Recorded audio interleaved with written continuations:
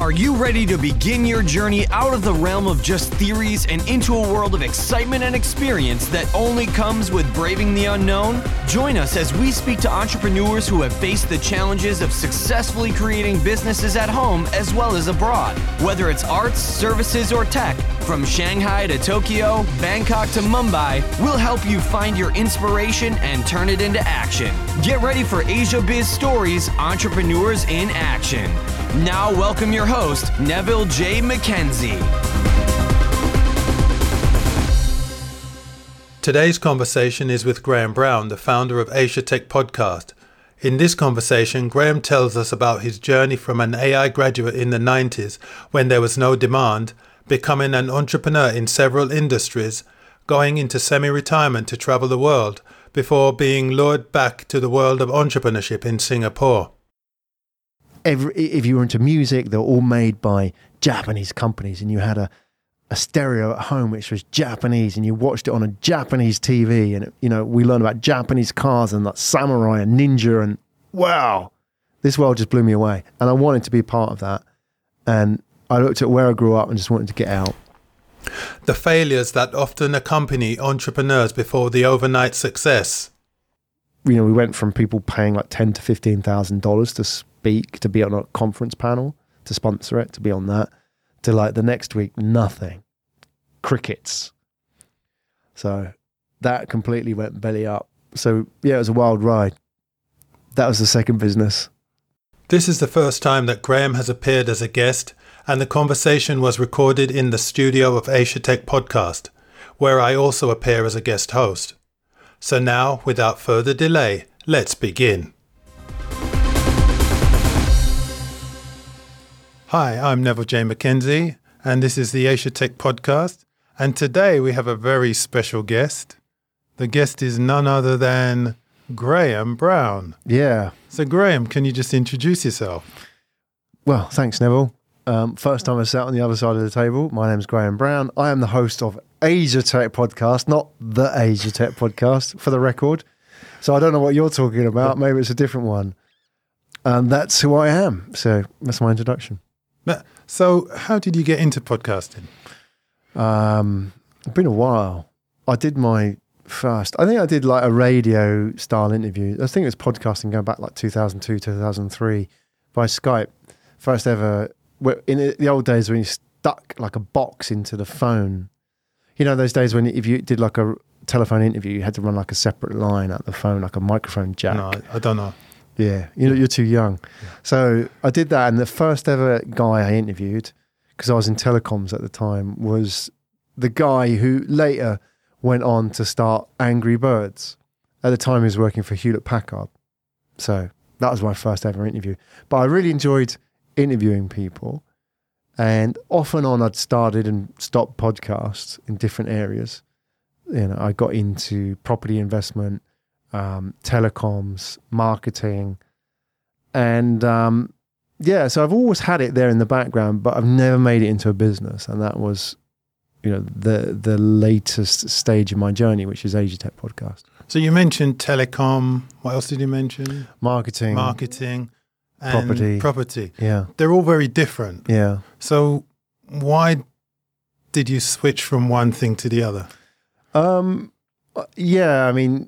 I think it only makes sense in Steve Jobs style when you're looking back and joining the dots. Like there was a master plan. Yeah. And you're always trying to, we always do these things and how does this all fit together? I just want to do one thing. I want to be that guy who just bakes cakes and talks about cakes and writes books about cakes, but life is never that simple, is it? And I always thought, like, why am I in telecoms and property, real estate? And when I thought about it, I asked somebody at the time, like, what are the two things that you leave the house with? And they said, my house keys and my mobile phone. Okay, well, that makes sense to me. That made sense to me because they were like essentials. Mobile phone, real estate. But, even back in the day, people said, I left with my wallet. You don't even need that these days. So you don't need, you go to China, you don't need a wallet or a credit card. So the only things that people really need are the house keys and a phone. And not even a car keys anymore, right? Yeah. Those are gone.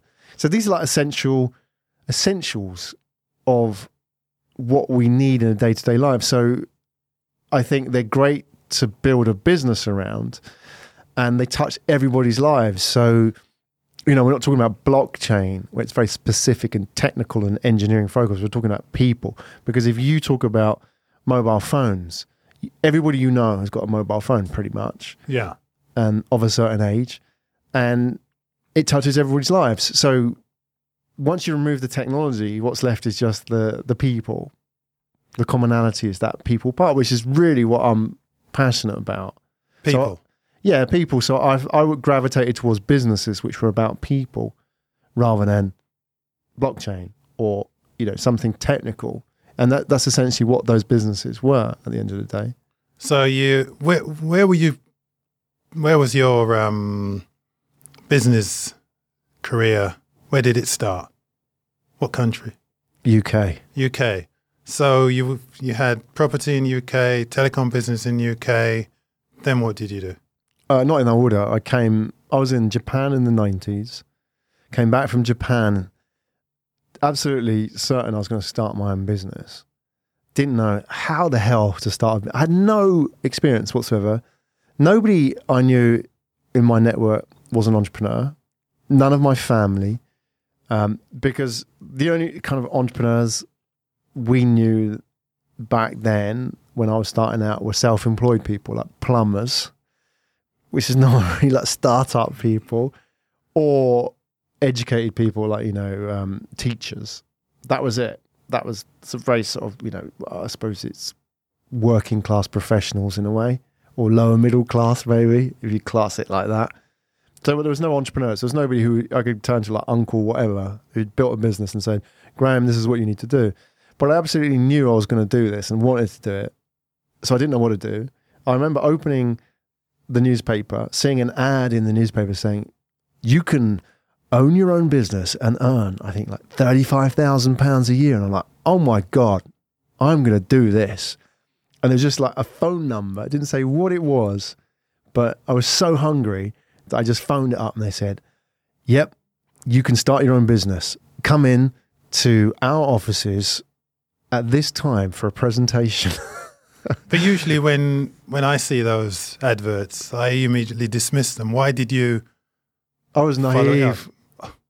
So what was the business? So it was a financial company, financial services sales company. It was Boiler Room, if you've ever seen the movie, like 120 calls a day. And you went in there, but I loved it.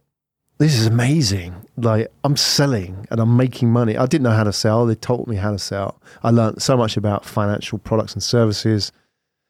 And really, it wasn't my own business. I was just self-employed for the tax reasons. So they didn't have to pay, like employer contributions.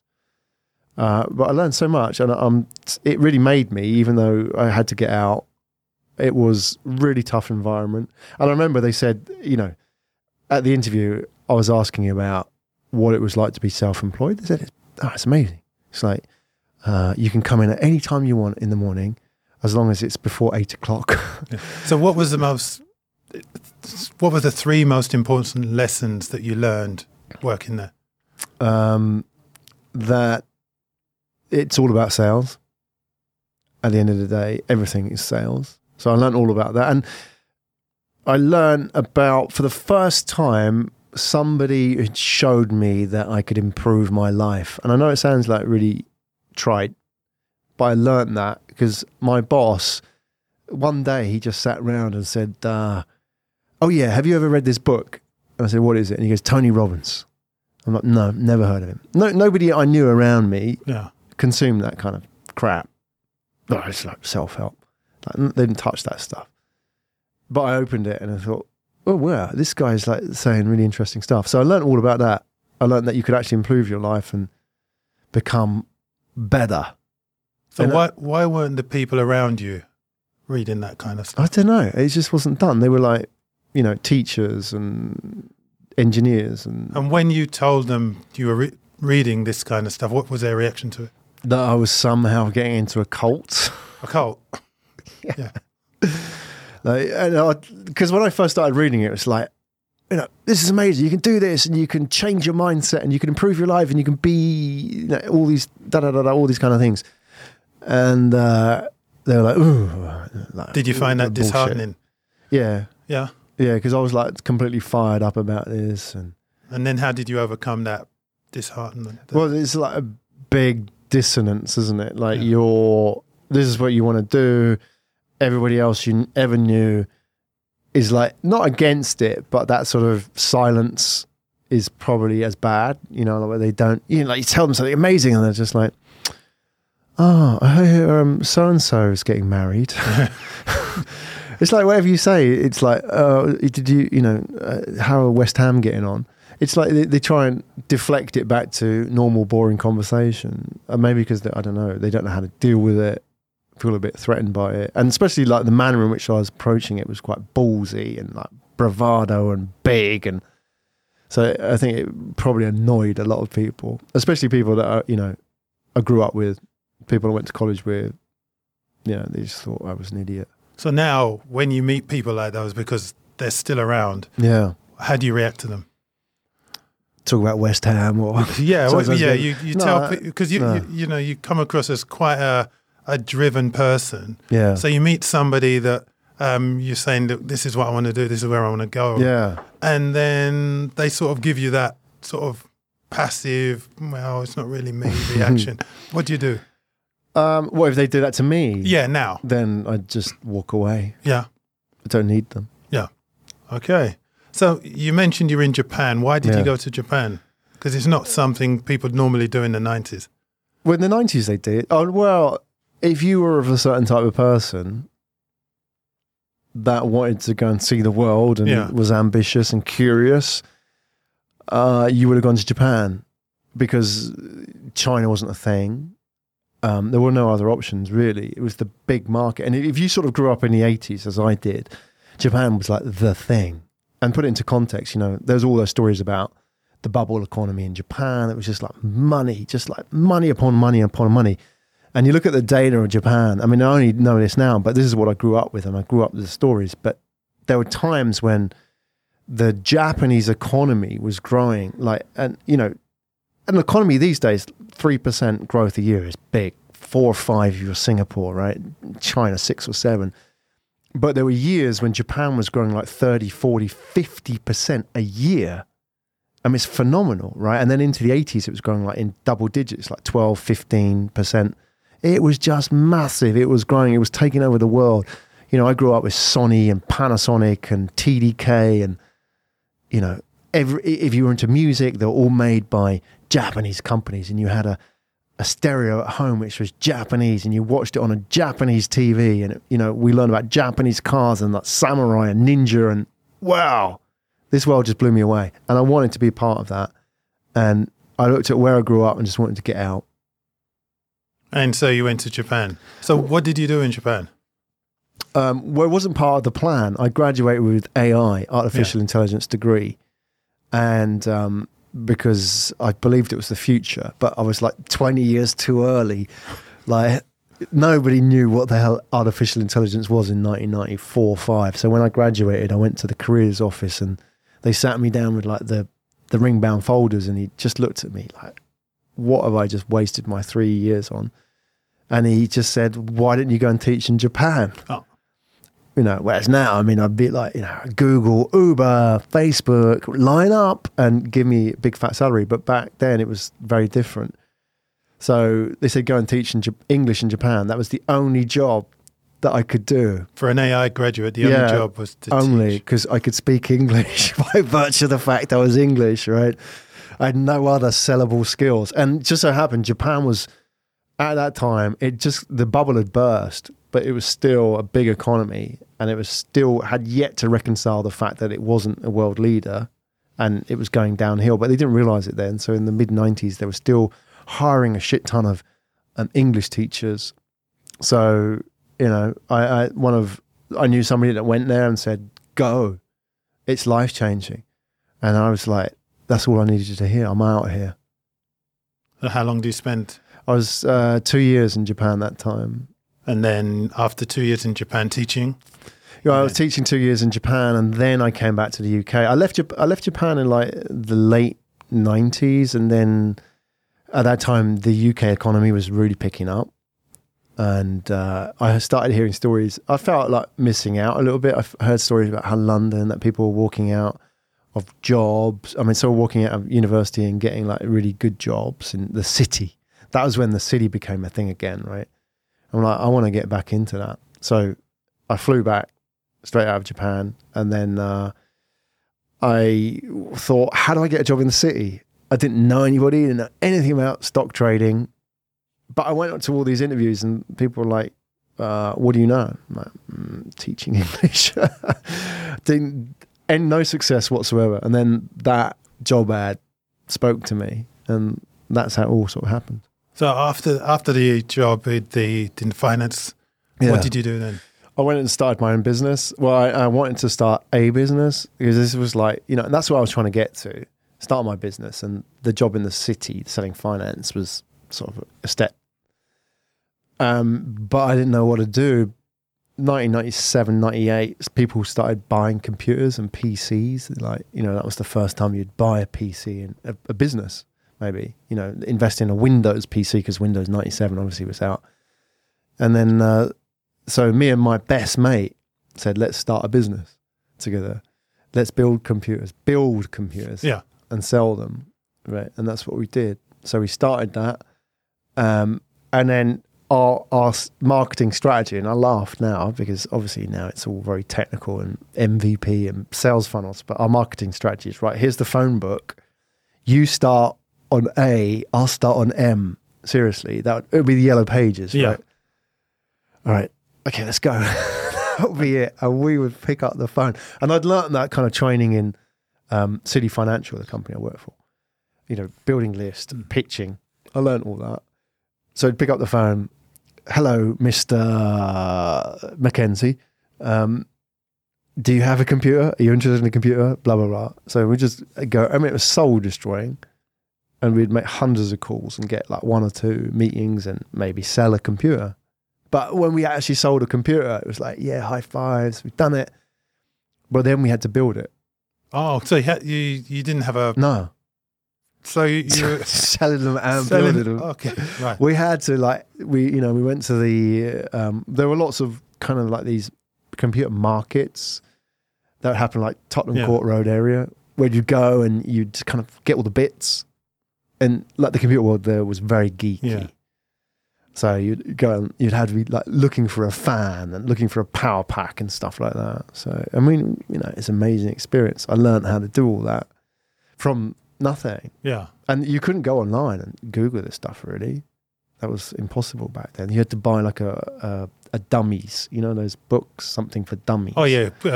Computers for Dummies. It really was Computers for Dummies. Word for Dummies. And, right. So that with the CD in it. So that's how we started. And then, we went into it for about a year, made a little bit of money, but then he left because he just couldn't handle it anymore. And then you're on your own? Yeah, he went to a job. Yeah. And I was like, well, what do I do? I can't go back. I can't. No, I'm in now, because when I left, I was like, all my friends, hey, I'm starting a business. And it wasn't a startup back then. I had no money. Started a business, and by that point I was in debt. I didn't have any support. No, you couldn't go and raise money from a bank or an investor back then.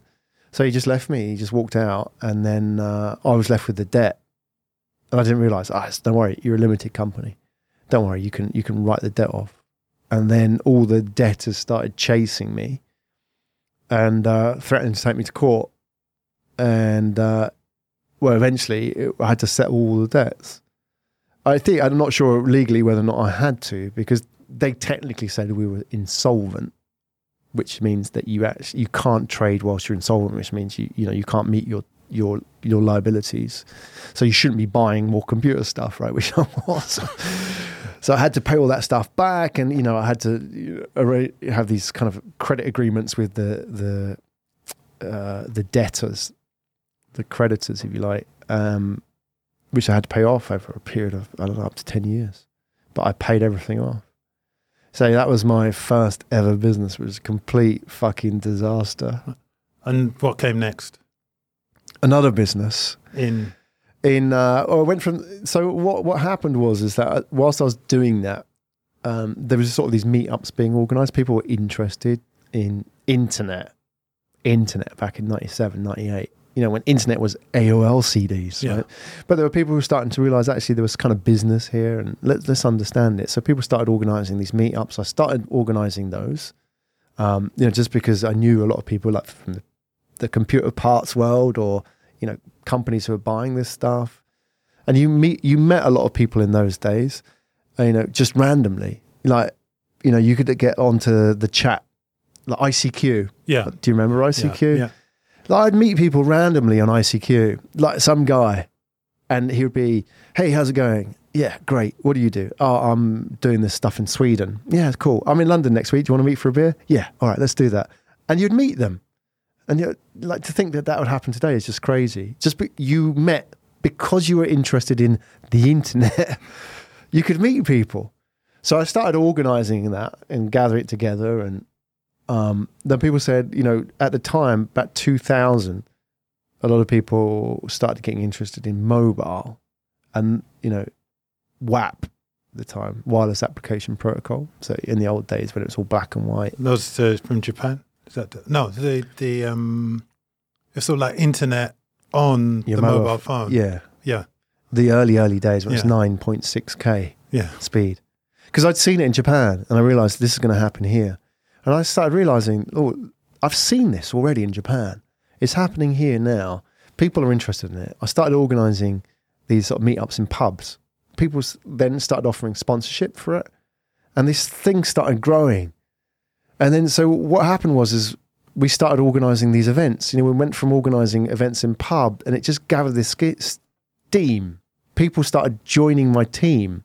So I had at one point like 6 or 7 people in the company, in no sort of vague structure. It's a very vague structure, like who owned what, we didn't know, but we were just doing these events and making money. And suddenly we were organising events. I was going to America. I was speaking at conferences about WAP, right? In a year. Because actually our company had a similar name to another company out there, which was like, I won't go into the details because they might be listening, but there was another company out there that had a very similar name to us about WAP. They were like, WAP something, and we were WAP something else. Just bear with me. And so people started contacting. It just shows you how cottage industry it was. It's that people started contacting us, phoning up and said, "Are you from the WAP?" And he said, "Yeah, that's us." Okay, we've got CNBC on the line, or we want you to speak at this conference. I was like, blimey. But we were doing these events, but we weren't those guys. So that created a lot of opportunity for us. That business grew very well. I mean, we did about 2 years out of that, made quite a bit of money at sponsorship and doing events. And then 2001, 2002, the whole .com thing blew up. And when, we went from people paying like $10,000 to $15,000 to speak, to be on a conference panel, to sponsor it, to be on that, to like the next week, nothing. Crickets. So that completely went belly up. So yeah, it was a wild ride. That was the second business. And then the third? The third business, I'll keep it short, but out of all of that, the third business was the most successful. It lasted 12 years. And that was what I was really passionate about. Telecoms, people, Japan. It was about young people and mobile phones. During all this time we were doing this WAP stuff, all these sort of stories about young people and mobile phones were coming out. And obviously my experience in Japan was huge in that, because they were like the first in the world, all these like young high school girls using mobile phones. So, I remember going to Nokia in like 2001, 2002 and knocking on the doors and saying, "Hey, I'm sort of like writing some research about young people and mobile phones." And Nokia back then said, "No, we don't do kids." And it's amazing, like nobody at that time thought about young people and mobile phones. This was like pre-SMS and pre all that taking off. But I thought this is the future. Young people, kids, mobile phones. Everybody was going, no. it's middle-aged boring executives. Middle-aged execs like me now, not 13-year-olds who are the future. I said, no, this is what it is. It's like messaging and it's sharing and all this stuff. So we created a research company. It was really successful. Why was it successful? Nobody else was doing it. That's it. No one else was doing it. And did anyone follow you up on that? Did the competition start? Yeah, people try to copy it, but we were always writing about young people first and mobile second. Which it was always, analysts were always coming from the technology angle. So yeah, and I was passionate about people. From my background about psychology and artificial intelligence, it was all about people and modeling behavior and so on, and understanding behavior. I was fascinated about that. And, some of our first clients were people like Disney and MTV, not the mobile companies, because they got it. Yeah. They were like, young people are using mobile phones now. We need to understand that. So MTV were probably one of my best clients throughout the whole, 10, 12 years. So, but that was amazing. Then I got to work with all these companies at MTV and Disney and, everybody on the base layer side, like the Intels, all the way up to, we did a big project for the European Union about young people and mobile phones. I went to the United Nations in New York. How was that? Yeah, it was amazing. I went to like the United Nations, that bloody great big building that you see on the TV. I went there and I presented there to the UN. Not like all the delegates. Yeah. But I presented to the UN about young people and mobile phones, and they published a report. There's a United Nations report. It's called, I forget the name, but it's something like children and technology, something like that, like global. And I'm one of the authors. I'm contributing authors to it. So, I've gone from being a complete imposter, not knowing anything, to being the only guy in the world who knew about this subject. I wrote a book about it. I got called onto TV, speaking gigs. Brands were like calling me up. Can you speak at our company powwow? Whether they were like a drinks brand or whoever. Because there was nobody else who, I think it goes to the point, find that niche and completely own it. And whatever it is, I mean, you would never have thought that was a big market, but whatever it is, you can make a big market out of it if you're world number one in that. So after the United Nations gig, what then? I don't know what happened then. I think it's a successful business, made good money out of it. Somebody told me along the way that, you don't make money out of businesses. And I was like, what do you mean? I'm in this to sell my business for X million. And they told me, look, that's what you think. But it doesn't work like that. It can work like that, but in most cases it doesn't.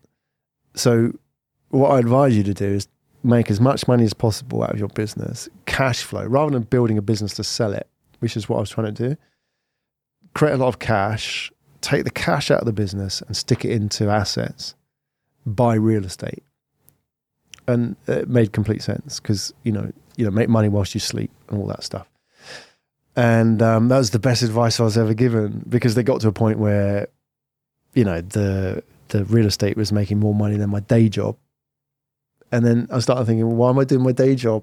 I'm getting bored of this now. I needed a new challenge.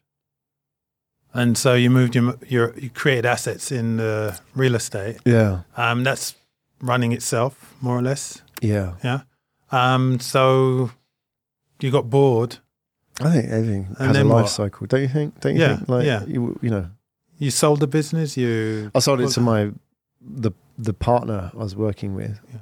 And then what happened? Then, so this is 2012 with my wife, and my son was 6 at the time. So when did they appear? At what stage? My wife and son. Yeah. I just picked them up along the way. They just. I mean, was it before? My wife's Japanese, so I met her in Japan. She came back with me. In Japan, yeah. Yeah. And how did she feel about, you giving up your day job, and what was the conversation there? Well, this is a really interesting question, Neville, because I think that is really important. That you've got to, if you're going to do that, you've got to have a partner who's on board. If they don't get it, it's going to be really tough.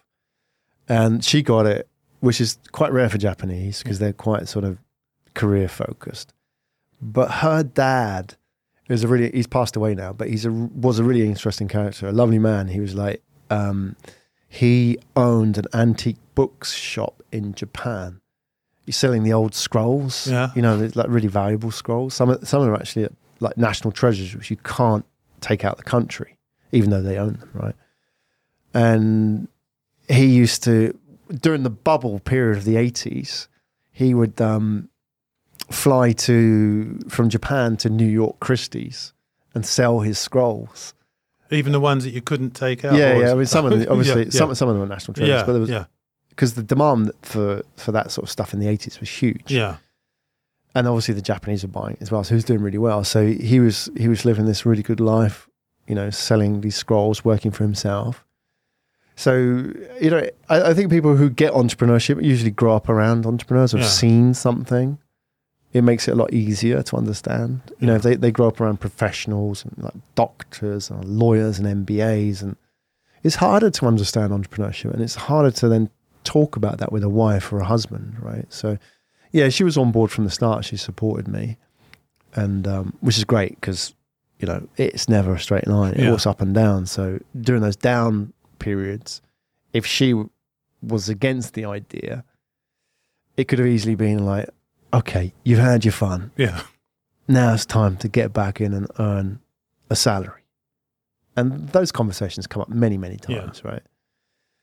So, yeah, to her credit, she stuck by me. Okay, so you've finished with the telecoms company. Yeah. You've got your assets. Then what happened? Then we said, fuck it. Like, let's do something with our lives. And 2012, didn't need to start another business because, I had a bit of like fuck you money, so to speak. And then didn't want to start another business because I was like, had enough of all that. And my son was sick, so it was perfect timing. So, like he just is it about to start school? Yeah, he had started school. Yeah, so he was already like, because in the UK he would have been a year in. Yeah, and he'd already done nursery, so he's done 2 years, but not old enough such that he's got mates who like they hang around with all the time. That hasn't started yet. So he thought, well, let's go and travel the world. So actually, the plan originally was to move to New Zealand because that was the other side of the world. Yeah. So we did that, and then we got into New Zealand and thought, actually, let's keep going. So we did, and then we went like New Zealand. I think that it actually went like 3 months in New Zealand, and then we went to Fiji, Hawaii, California, which was amazing. I loved California, and then to Florida, and then we were done. We had to move on because we'd done our 60 days in the US. So you've got to get out. So we flew to Cyprus. It's a bit random. We thought, could we live here? We'd been there before, we liked it. But when we went back to look as if we were going to live there, it was very different.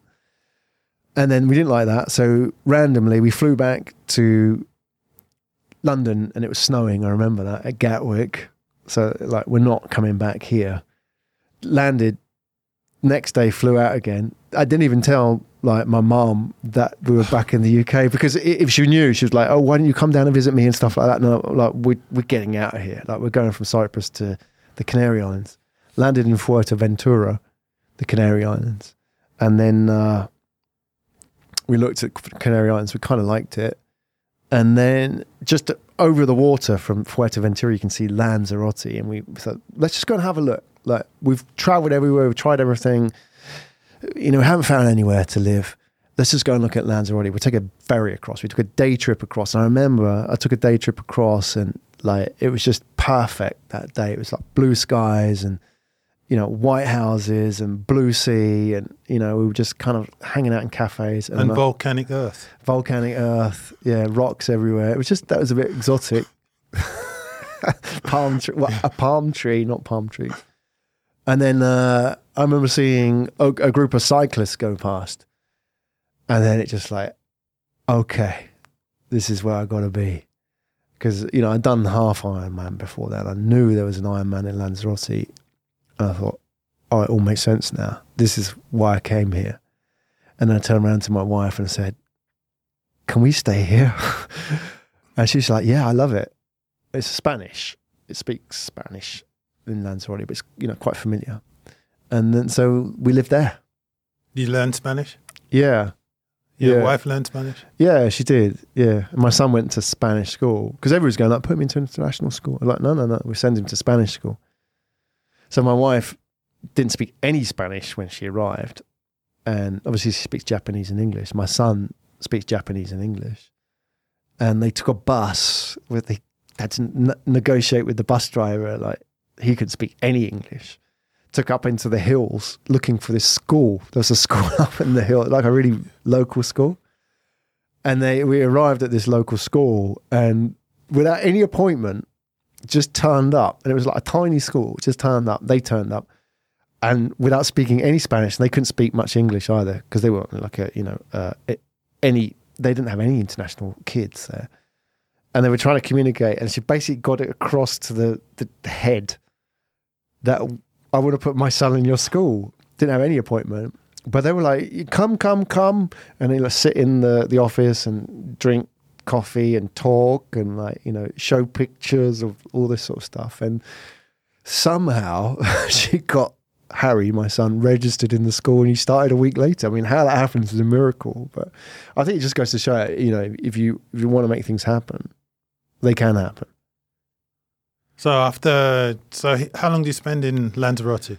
We did just under 2 years. I did the Ironman, which was like a really big thing, a big goal. And then after that, we just kind of got a little bit bored of island life. It's only like 80,000 people there. And as you say, it's volcanic. So it's like just barren rock. It's like living on the moon. It is, yeah. It's like a moonscape. Yeah. Have you been there? Yeah. Right. Well, you know, a lot of Brits go on holiday there. Yeah. So it's all right. I mean, it's a really nice, it's a lovely place. And I love the people. Yeah, the weather's good. Oh, yes. Yeah. Year-round sunshine. Yeah. It's great if you're into cycling or running, it's amazing. Yeah. So, okay. So we've done Lanzarote. And how long we got? You've got money. Yeah. You've got money. You can live anywhere you want. So then what? What do you do? How did you decide what you were going to do next? Well, it was just completely, I don't know how it started, but we like living on islands, tropical islands. But we want something a bit more exotic. So, and Lanzarote, I remember we had an internet connection. We were paying about €100, so about, I don't know, $100 a month for internet. And we were getting like 3 megabytes. It was so frustrating. So things like that were getting kind of annoying. So we thought we'd go somewhere that was a little bit more developed, more people, more choice, you know, because we'd seen like the same cafe, the same restaurant every day for like a year or whatever. It's getting boring. So we looked around and we did all our research and ended up in Okinawa. As an island.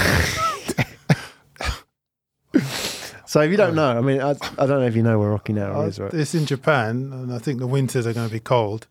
Well, it's in Japan, you're right. Yeah. It's out in the East China Sea, or the South China Sea, sorry. So it's in between Japan and Taiwan. It's actually closer to Taiwan. So if you sort of go all the way down from Japan towards, I don't know, Thailand or Hong Kong direction, you'll eventually hit Taiwan, but before that you get to Okinawa. It's tropical, subtropical, not really cold in winter. Gets down to about 15 degrees. Okay. But it has huge, like mega typhoons there. Like it's in the typhoon path. Yeah.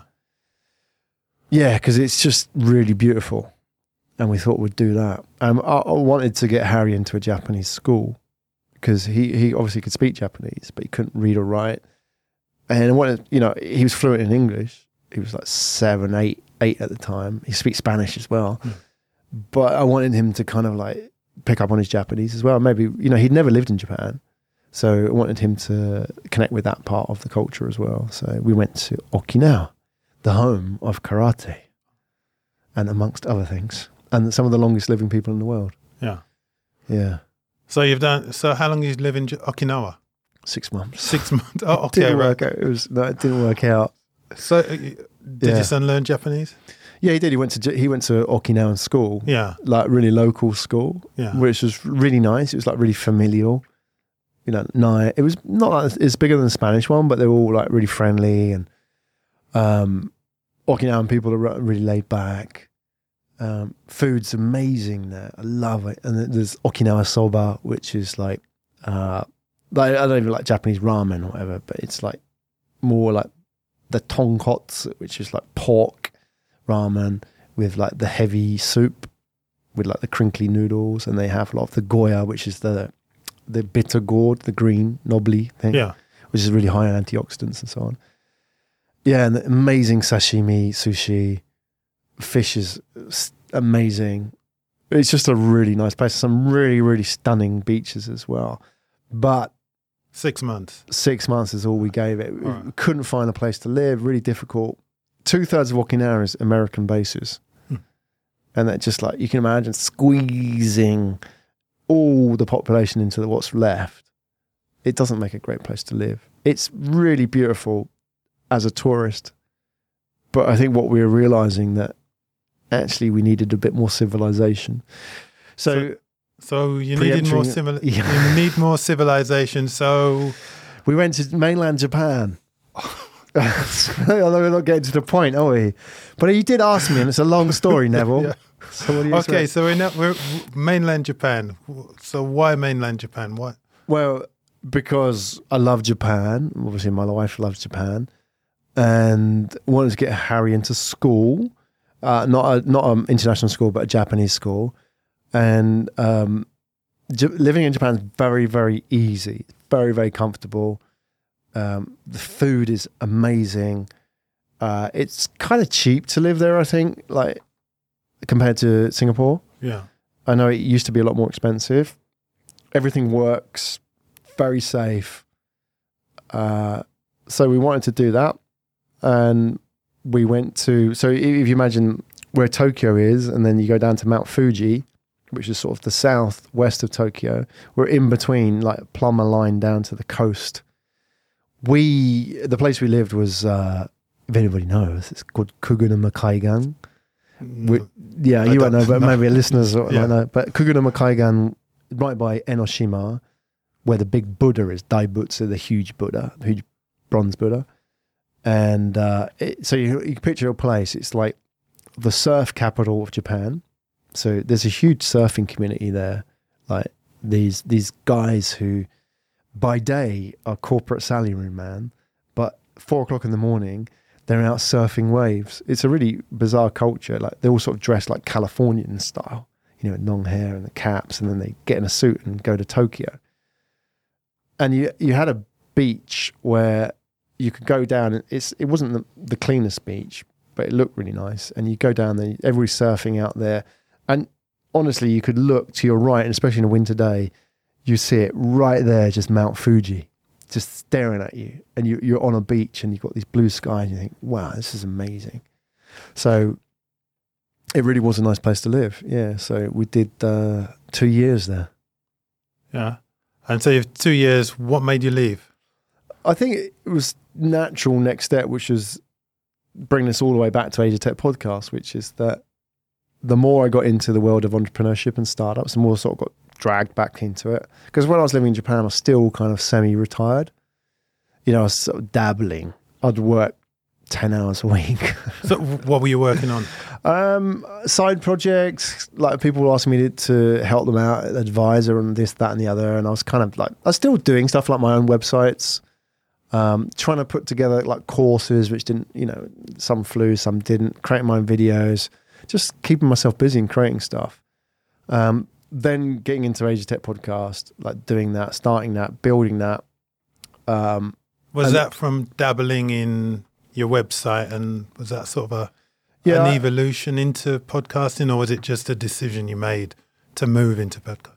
Well, I had a show before that called Founder FM, which was like Asia Tech Podcast, but for the world, for startup founders, Because I was just, I never disconnected from that community. I was always fascinated by startup founders and people and their stories and that journey. And so I started doing that, talking to amazing people. And the more and more I did it, the more I got drawn into it. Then it became about Asia, because I was doing more and more Asian stuff. Then it became Asia Tech Podcast. And then I realized I really enjoy this. And I was kind of doing more and more work. And suddenly I was like working full time when it wasn't a job. And then we thought, if I'm going to turn this into a business, like I have to go where the action is. And in Japan, there's no startup action. Very, very little. You can't, being an entrepreneur in Japan is not the same as here or anywhere in Asia. Yeah.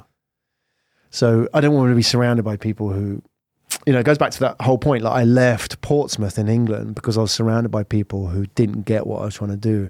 And that was sort of similar situation in Japan now. We're surrounded by people who are corporates and salary people. And, if you were a startup, they didn't even know what a startup was. Some people knew, but 99% didn't. Yeah. So I'm constantly having to justify myself, and it's tiring. So I wanted to come here. Where's here? Singapore. Lion City. So how did you make that decision that Singapore was supposed to be the place to be? Well, it wasn't a direct line. So allow me to just allow me to embellish the story. We were initially planned to go to Thailand because I was still sort of like in that I can do this and be kind of retired, semi-retired type thing mode, and run the podcast. And my family sent me as the forward scout to Thailand to check it out. So I went to Phuket. We'd already been to Phuket and we liked it. I thought we can go and live in Phuket. And I flew down to Phuket. And shortly after, a few weeks in, on my own, looking for places, I realised this isn't going to work. Because it's a really nice place, but it's a bit like Okinawa. It's like really busy, like traffic. And you've got a 12-year-old boy, you don't want them on those roads, right? So, and again, Phuket, mafia, there's all that stuff going on. If you've got a business, you want to keep your head down rather than, especially my business where you're in the business of promoting yourself. And that all goes on in Phuket. I didn't want that. So, we had the conversation and said, remember when last time we flew to Phuket, we stopped at Singapore for 2 days on the way, which we did with the family. I said, what did you think of Singapore? And my wife was like, I love it. And my son was like, yeah, I love it. Because at the time he was really into Uber. Yeah. that sold him on Singapore, not like anything else, but he just liked the idea of Uber because he could get this app and call a car. He loved that. I said, well, what about Singapore? And they're like, okay, what does it mean? I said, well, I've done my research and I think we could get a work permit. I can get a work permit here if I do this, that, and the other. But it's a risk. I could take a huge risk. I can't do this semi-retired. It's expensive. I need to go in and I need to invest this money and all that kind of thing. So it was like the do or die moment, which was, and I realized that I was in Thailand. I could spend the next 30, 40 years, we could spend the next 30, 40 years of our lives just kind of living this semi-retired life. Or do we double down and go back and what I'm really passionate about, and that is entrepreneurship, and start a business properly, and starting a business over living on a paradise island. So to your point about Singapore, that's why I'm here. And I don't know. I mean, I often think about it, and in the shower in the morning or lying in bed at night, I also think, like, was that the right thing to do? Because I could have had it easy. But here, there's a struggle. There's a hustle. Every single day, a hustle. Stressful. But that was by choice. Yeah, so you had a choice of paradise or struggle. Yeah, give me the struggle every single day. So do you think that's a core part of you? Is that something that's in you that if it's too easy, you're looking for the challenges? Is that I think that's what I don't know. I mean, we talked about this like on The Grind when we did that podcast, and we kind of discover a lot about ourselves which you don't realize. And I think, we're hardwired as entrepreneurs a little bit differently, especially if you've traveled, stepped outside your comfort zone. So yeah, maybe. I think it's not masochist, but we're more turned on by struggle and overcoming than we are by lying on a beach. Don't get me wrong, I love lying on the beach, but in terms of what makes me happy, and especially what makes my family happy, is the sense of doing something. So, and I don't know, so like we're all sort of searching for happiness, aren't we, in our life? That's sort of our eternal quest, and we're looking around, looking under things for answers, turning over stones for these sort of philosophical answers. And I think it just comes down to, it's not, happiness is not a state. It's not something you get. It's not something you win. It's not something you achieve. Happiness is doing. Yeah. I mean, so if playing volleyball makes you happy, just set up a life where you can do more of that. Or if walking makes you happy, how do you create a life where you can do more of that? Or if eating food makes you happy, or traveling places, it's not like, how do I get to this point? It's like, how do I stay in the game longer doing that? So I guess for me, happiness is just doing what makes me happy, and what makes me happy is just making stuff and challenge. So you said you never left the entrepreneur world behind. So how did you decide what you were going to do with the entrepreneur world? So you're making podcasts. You've started Asia Tech Podcast.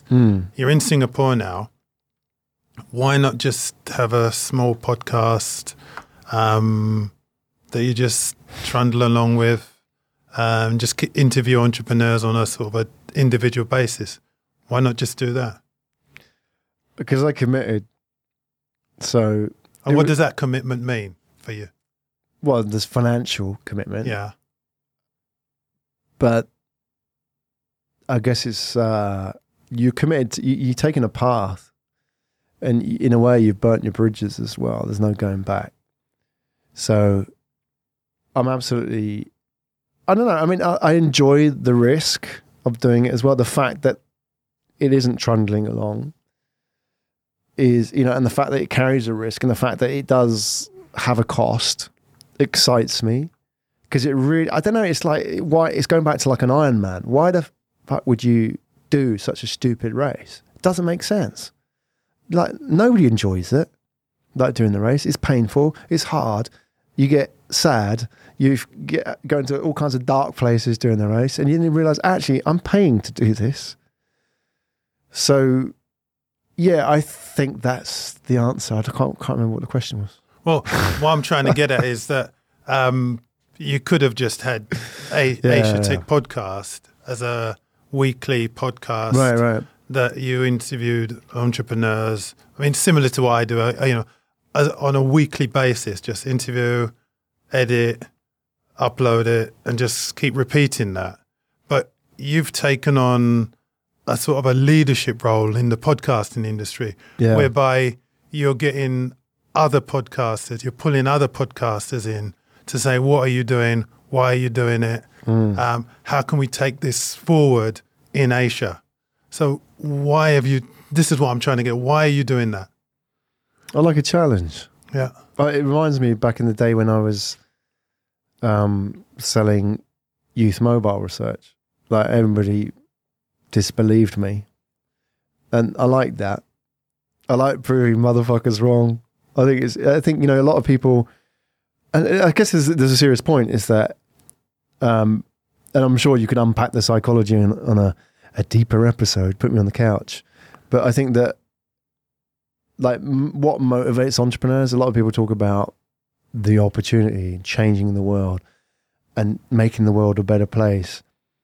And I wonder, there's a whole lot out of there who've just got to prove people wrong, rightly or wrongly. That, it's like, I think great things come out of positions of pain, like whatever happened in your life, or whatever those kind of layers of personality that were formed when you were a kid, right? And you think about, anybody who's done anything amazing in art or music, for example, they've had a pretty fucked up childhood, right? They just create. They have so much to bring. They have the most beautiful voices come from those positions of pain. I'm not saying I'm like that, but I'm saying that sometimes that can be an amazing motivator. That you just feel that this has to be done because those voices are there. You remember those people saying those things to you, right? And that's what you want to prove wrong. You don't want to, I'm being honest, I'm not interested in changing the world. If I make the world a better place, that's a bonus, right? But, when you grow up and, you're told a certain thing about yourself, or people tell you that you have to be like this, or that never goes away.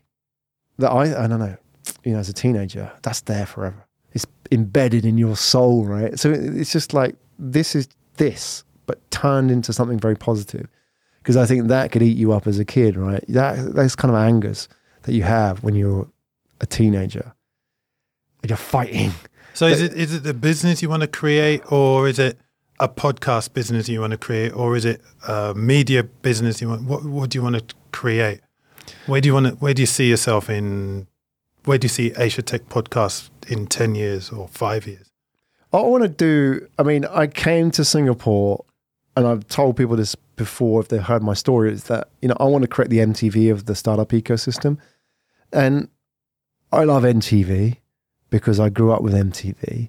For me, it represents something. And they're also one of my best clients, as I said earlier. Yeah. But that's no coincidence, right? It is a coincidence, but maybe it isn't. It's part of the whole story, right? And for me, they changed everything. And not just for me, but in music as well. Like, if you were a black musician in America in the 80s, like, you didn't stand a fucking chance. Like, if you were Michael Jackson, like, you didn't get any airplay. And it wasn't just Michael Jackson, it was all those sort of hip-hop artists that were just getting nothing. If you were like a white country player, then maybe you got some airtime, or white rock and roll or whatever. But there was a whole generation of people who didn't get any airtime. They didn't have a voice. They didn't have a channel, but they had amazing music and amazing stories to tell. And MTV came along, and it happened at the time of Betamax video and cheap TV and $50 music videos, right? And it just all happened, and they just democratized the whole thing, and they blew it up. And they just basically said, look, that era is over. Now we're going to give everybody a voice. And obviously at the time, you got to put it in context of where we were at the time. Like, now it's nothing, right? It's nothing. It's like now it's YouTube and Spotify. But back then it was MTV. So I want to do that for the startup ecosystem, because I look around and I think, wow, there's so many amazing stories out there. There's Jack Ma for sure, but who else do you know? And I want to do that for that generation, people who don't have a platform, who aren't getting recognized, who aren't the self-promoters. And I want to hear their stories and build that platform across Asia, because it's just amazing. So you want to, you said they're not the self-promoters, but with MTV, yeah, the musicians, the artists, they want to self-promote. Yeah. So how do you convince an entrepreneur that's not a self-promoter to self-promote? Yeah. To make, or how would you do that? What would you suggest to them? Story. And what does that mean? Story. If I've come to you, I'm an entrepreneur, I appear on your podcast. Yeah. And what are you telling me that I need to do? Well, if you're here to reach out to an audience, whether it is, like on one of our shows, it's all about pitching to investors or hiring talent. It's telling a story effectively. And what you're good at, for example, is asking the right questions. You're setting me up to answer those questions. And anybody sitting here in that situation has an opportunity to tell their story, right? To do that, I think they've got to start with what is broken. So why does this all make sense? Like, why the hell should I spend an hour listening to this guy? What's he trying to fix? So in terms of storytelling, always start with the problem. What's broken and how are you fixing it? And I think that's a great place to start, because they might not be a natural self-promoter. They might not be a slick pitch man or woman, but they know what's broken. So like with them, like with Asia Tech Podcast, if I was sitting here and you're asking me in those contexts, I'd say, well, startup investors, startup founders all want to raise money, all want to hire good people and tell their story, but they don't have a platform to do that. Nothing. They have databases, lists, events, shitty pitch competitions, demo days, but there's nothing. And that's got to change. So that's the problem. So you're suggesting that they come on Asia Tech Podcast and tell their story and reach their audience through you?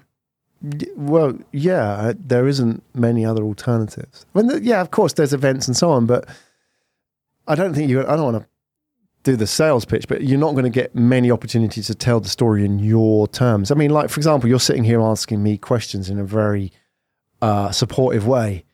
You're not you're not doing the journalist angle on me. Graham, in 1993, you said this. How do you justify that? That's no good. That's not going to get people telling their story. And in the pitch competition, we've seen these awful pitch competitions where people stand up and then the high five. And I almost think they're like beauty competitions. Yeah, totally. Yeah. And then I always think, you put like Sergey and Larry, the Google boys on that, how would they do?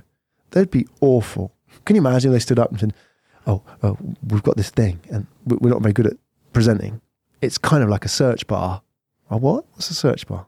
Well, we're going to do this to the world of information. Can you imagine? They'd be terrible. And people are like, boo, get off. Yeah. Get on the next one. Yeah, the guys didn't the high five. So I think a lot of startup founders are like that. They're not slick pitch people, especially here in Asia. I want to give them a voice. Let's hear that story. Let's give them a chance. Let's hear it, because in this environment, it's a chance to come out. So your story is the MTV of the entrepreneurship startup world in Asia. And that's what giving them a voice. That's what I want to build. Yeah. It's not my story, but that's a story that I'm part of. And if we can make it happen, that would be awesome. It's a time capsule of our time and all the amazing people in it, right? Those human stories. So if anyone wants to get on the podcast to tell their story, what do they do? Well, I mean, if they're a startup raising funds or hiring people, go to Pitch Deck Asia, pitchdeck.asia. That's the Pitch Deck show. That's a starting point for startups. Or if they are a podcast host, Asia Tech Podcast. Okay, so anything else you want to add? No, you've been a really good interviewer, conversationalist, host. So? Yeah, definitely. I enjoyed that. Okay, so if anyone, you heard the link, Asia Tech Podcast. Yeah, I'll probably be, as I say, stealing this one and putting it on my own channel. Yeah, shout out to Asia Biz Stories. Yeah. And get in touch with Graham. You can also get in touch with you through LinkedIn as well. Yeah, I'm on LinkedIn. Yeah, details in the show notes. Yeah. And Neville J. Mackenzie. Thank you so much. Yeah. Okay. Thank you very much, Graham. Thank you.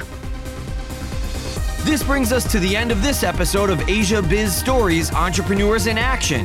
Now we need you to hit the subscribe button and head over to AsiaBizStories.com for more great information on how to take your inspiration and turn it into action. Thanks again, and we look forward to having you join us next time on Asia Biz Stories, Entrepreneurs in Action.